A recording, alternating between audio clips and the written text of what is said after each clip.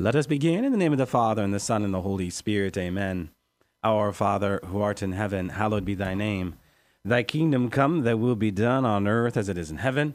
Give us this day our daily bread, and forgive us our trespasses, as we forgive those who trespass against us, and lead us not into temptation, but deliver us from evil. Amen. In the name of the Father, and the Son, and the Holy Spirit. Amen.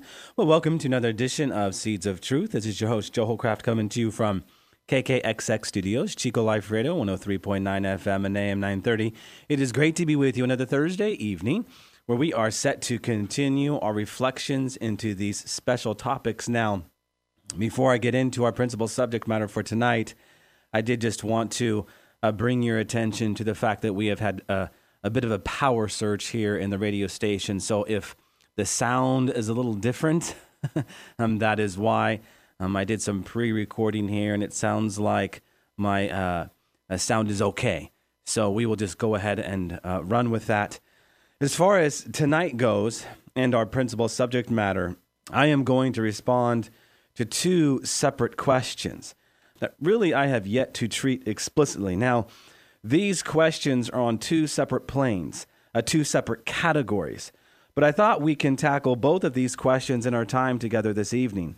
The first question is this: what is the teleological argument for the existence of God?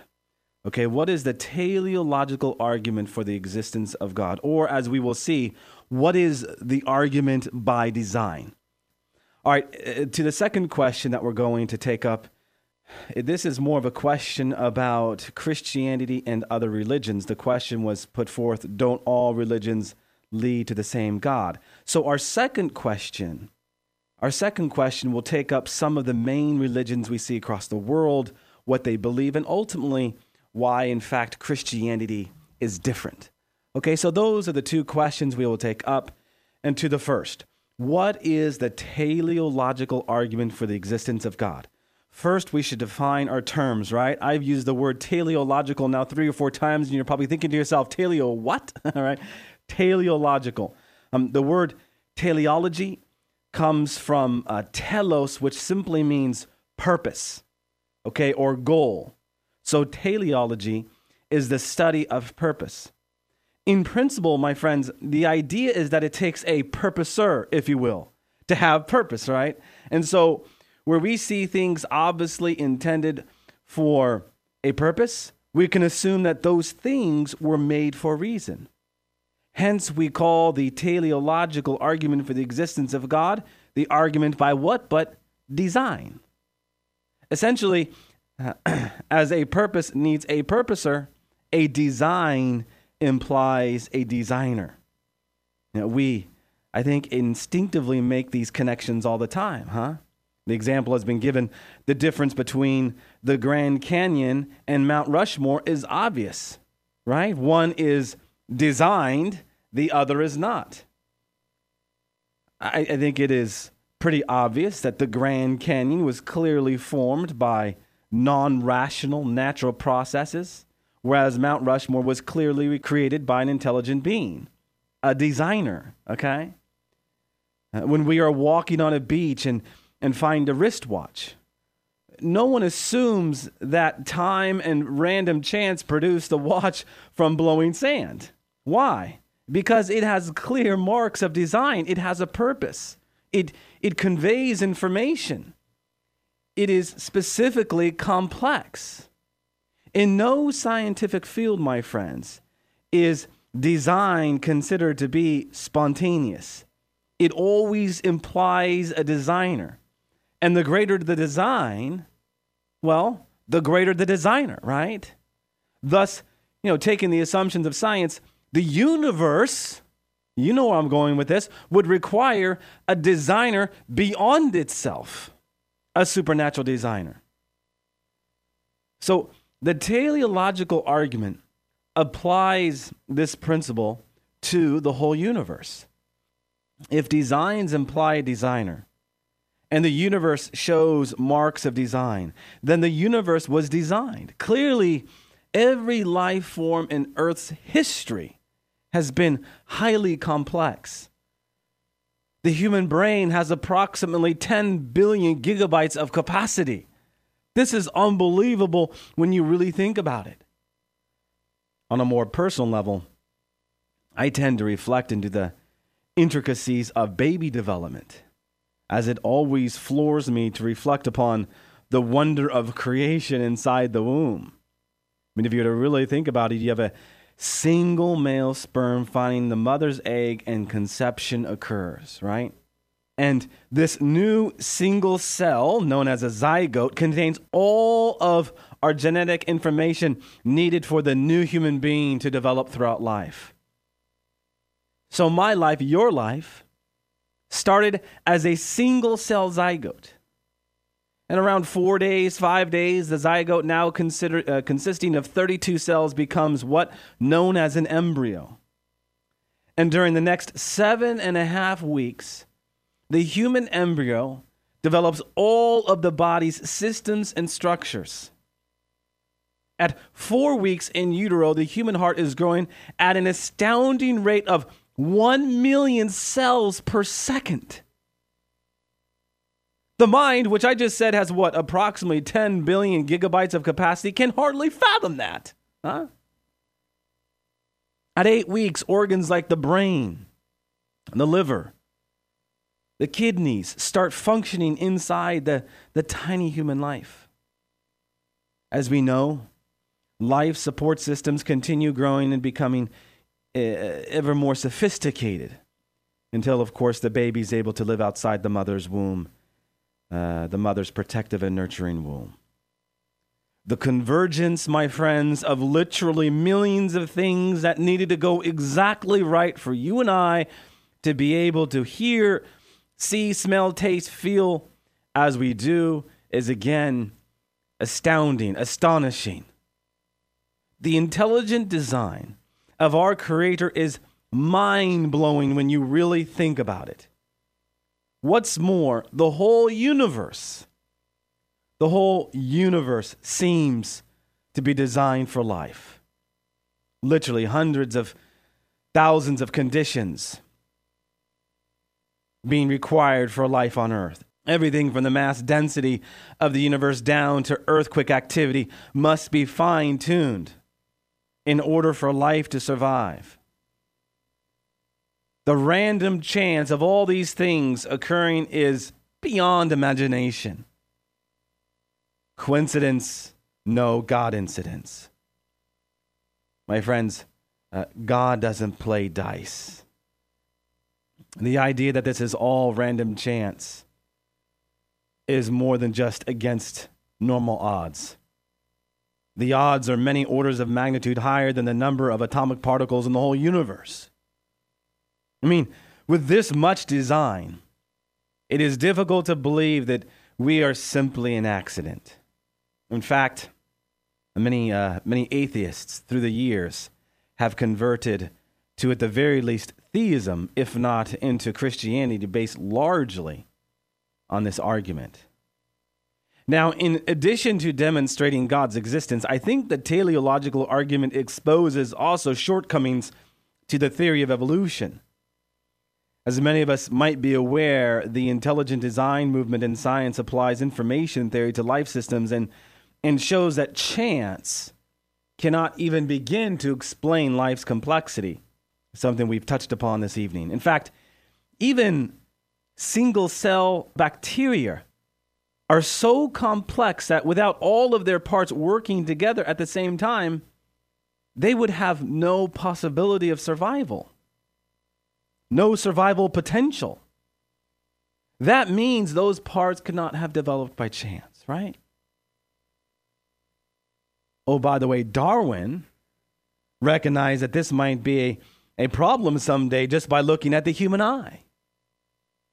Little did he know that even single-celled creatures have too much complexity to explain without a creator.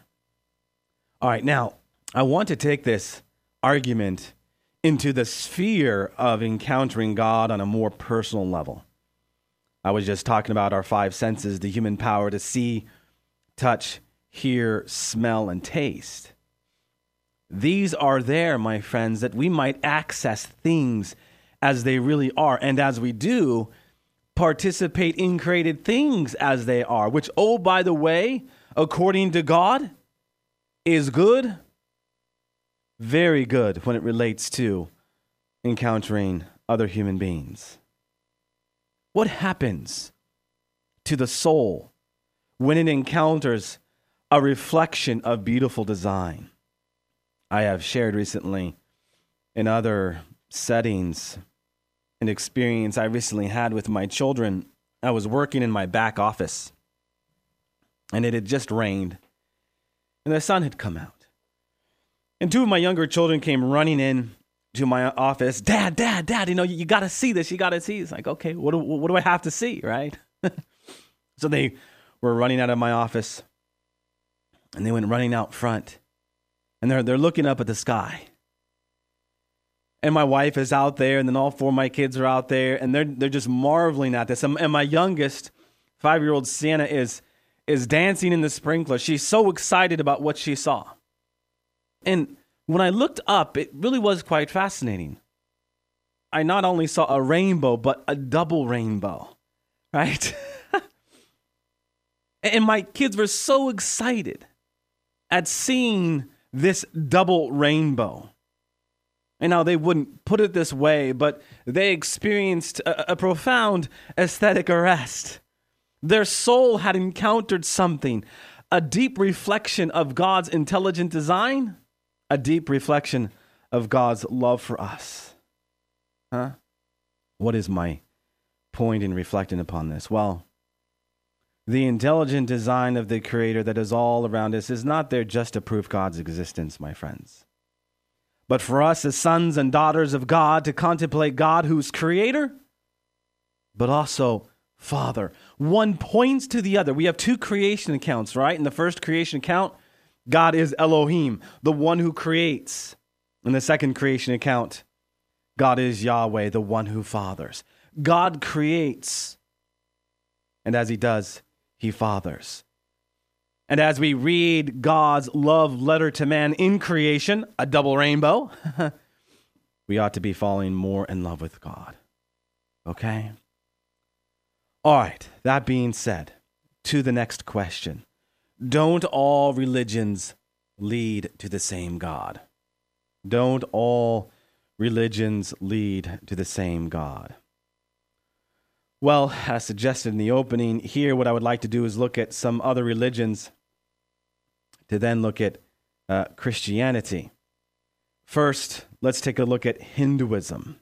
Now, most people in India, if we're to look at territories across the world, I think I've read somewhere recently, if there are 294 million people in India, over 200 million people consider themselves to be Hindus.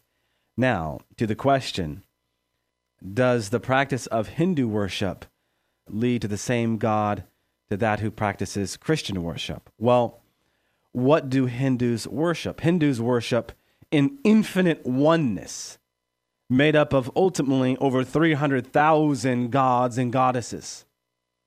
And the Hindu worship ultimately works to be free from karma by meditating on Brahman, right? This idea of oneness. And how do they do this? But by venerating their gods and goddesses or practicing their various ceremonies. Hinduism, my friends, to be short and to the point, in its belief system is very, very far from believing in the one true God and has nothing to do with Christianity in its belief system. Okay, I'm not judging anyone's soul and their goodness. No one is made to do that, right? But what I am saying ultimately is that the revelation they claim is not Christian, okay? Now, second, Buddhism. Buddhists do not believe in any God or supernatural power, right? They follow the teachings of Buddha. They believe the way to avoid reincarnation into an evil world is to practice meditation. And alongside of that, other disciplines until all selfish desires are abandoned on their own. So as it relates to Buddhism, what is key to know here is that ultimately, like most Eastern religions, is that we can acquire, if you're a Buddhist, freedom from the evil of the world by virtue of meditation. And yeah, on one hand, this might be attractive, but the whole basis of the Christian faith is rooted in what but the gift of the Holy Spirit, right? The whole of the Paschal mystery points to the great Pentecost event, the event where we receive the gift of the Holy Spirit, because it is by virtue of the power of the Holy Spirit that we can do what we do in the name of Jesus Christ, right? What did Peter say in the upper room? Yeah, now it is different. Now we can go forth. The whole of the Paschal mystery points to this great event. What do we read in Romans chapter 8, verses 24, 25 and following? Only by virtue of the gift of the Holy Spirit can we even begin to pray. And pray as we ought, as Paul notes, in sighs and groans. Right? So here, what I want us to see is that, yeah, meditation is a good thing insofar as we have first invoked the presence of the Holy Spirit, and as we have, invite him into the nooks and crannies of our life that we are called to ultimately undo. And certainly when you talk about meditation, you're talking about that explicit practice where you are exercising mind and heart upon revelation, exercising mind and heart, meditating over certain passages from sacred scripture. And you do so to ask the question, Lord, based upon your revelation, based on something that has come to me outside of myself, right? Can I begin to rid myself from the evil in the world? But this is always an action in conjunction with the Holy Spirit. What does it mean to cooperate with God? Right? Cooperate. Cooperatus. Co, from the Latin cum, which means with. With who but the gift of the Holy Spirit? All right, third, how about Islam? Now, in the case with the Muslims, we can say that we worship the same God, and here I'm drawing from Second Vatican Council. Together with us, Muslims adore the one merciful God, mankind's judge on the last day. The Muslim holy book, the Quran, also affirms this, right? Allah tells his prophet Muhammad to say to the people of the book, that is the Jews, Christians, and a few other groups who are considered to have received a genuine revelation from Allah, our God and your God is one, and to him we have surrendered. Now, okay, all fine and well, but Vatican II and no other book could not have meant that Muslims and Catholics have exactly the same doctrine of God. In fact, the Quran and Islamic tradition present a picture of God very different from that of the Bible and Catholic tradition and Christian history, that really it would be difficult to maintain that we believe in the same triune God. When you start talking about the Trinity, that is where the Christian begins to separate themselves from the Muslim. The Quran several times denies the Trinity, or at least attempts to do so. And so in the Muslim holy book, Allah asked Jesus, O Jesus, son of Mary, didst thou say unto man, take me and my mother as gods apart from God? So here clearly we have a conflict, and that conflict is rooted in the Trinity. What do we believe? God is a unity and distinction, Father, Son, and Holy Spirit. This unity is rooted in what but love. If we look at the Trinity as the Father eternally loving the Son, and the Son eternally receiving this love, giving birth to the Holy Spirit, which is the love shared between the Father and the Son, then we can say this, that in the Trinity we have love given, love received, and love shared.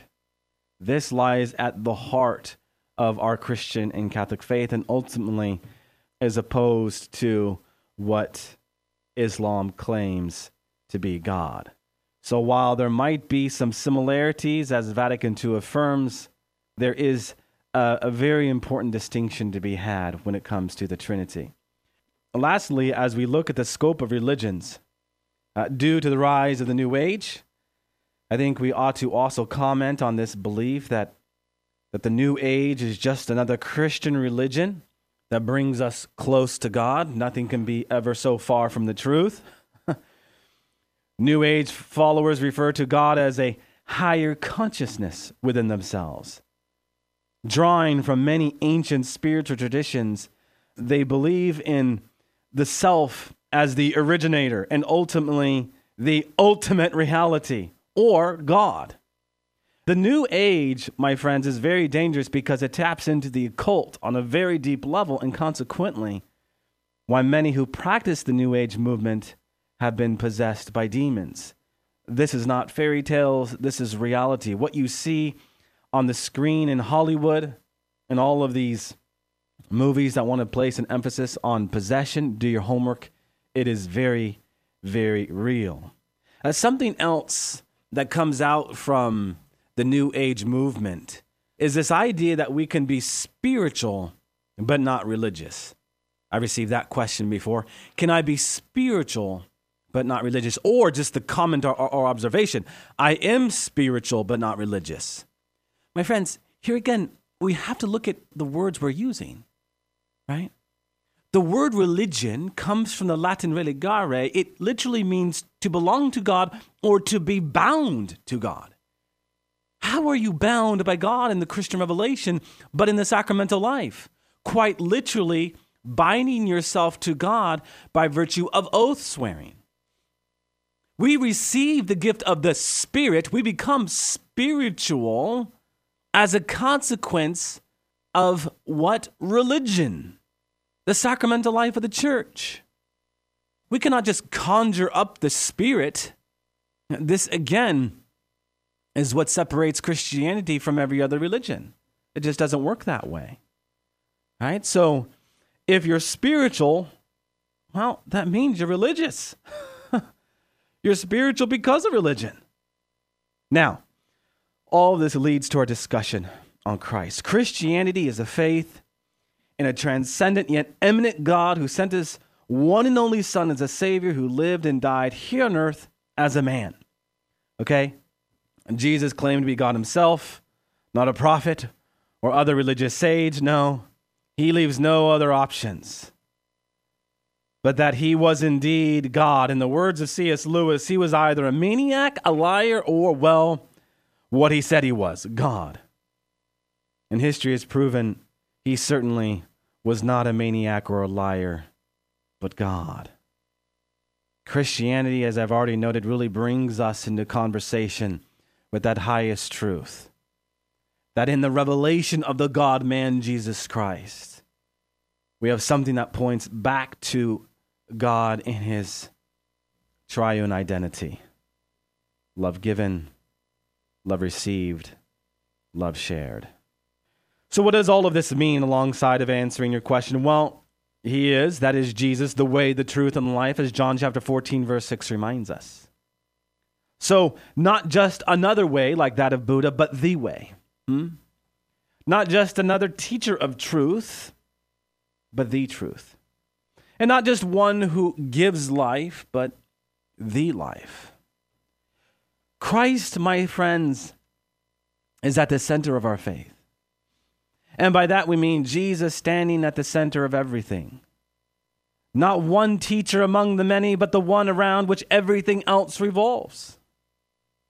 You see, my friends, we don't allow Christ to be positioned by something outside of him. Rather, he positions us with him at the center. Once we have entered into this reality that Christ is at the center of our spiritual life, everything else clusters around it.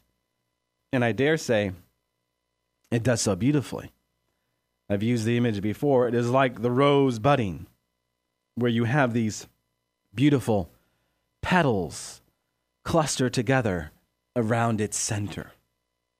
Now, I know I've put an emphasis on the Holy Spirit, and now I'm talking about this Christ-centered life. Well, where one goes, so goes the other.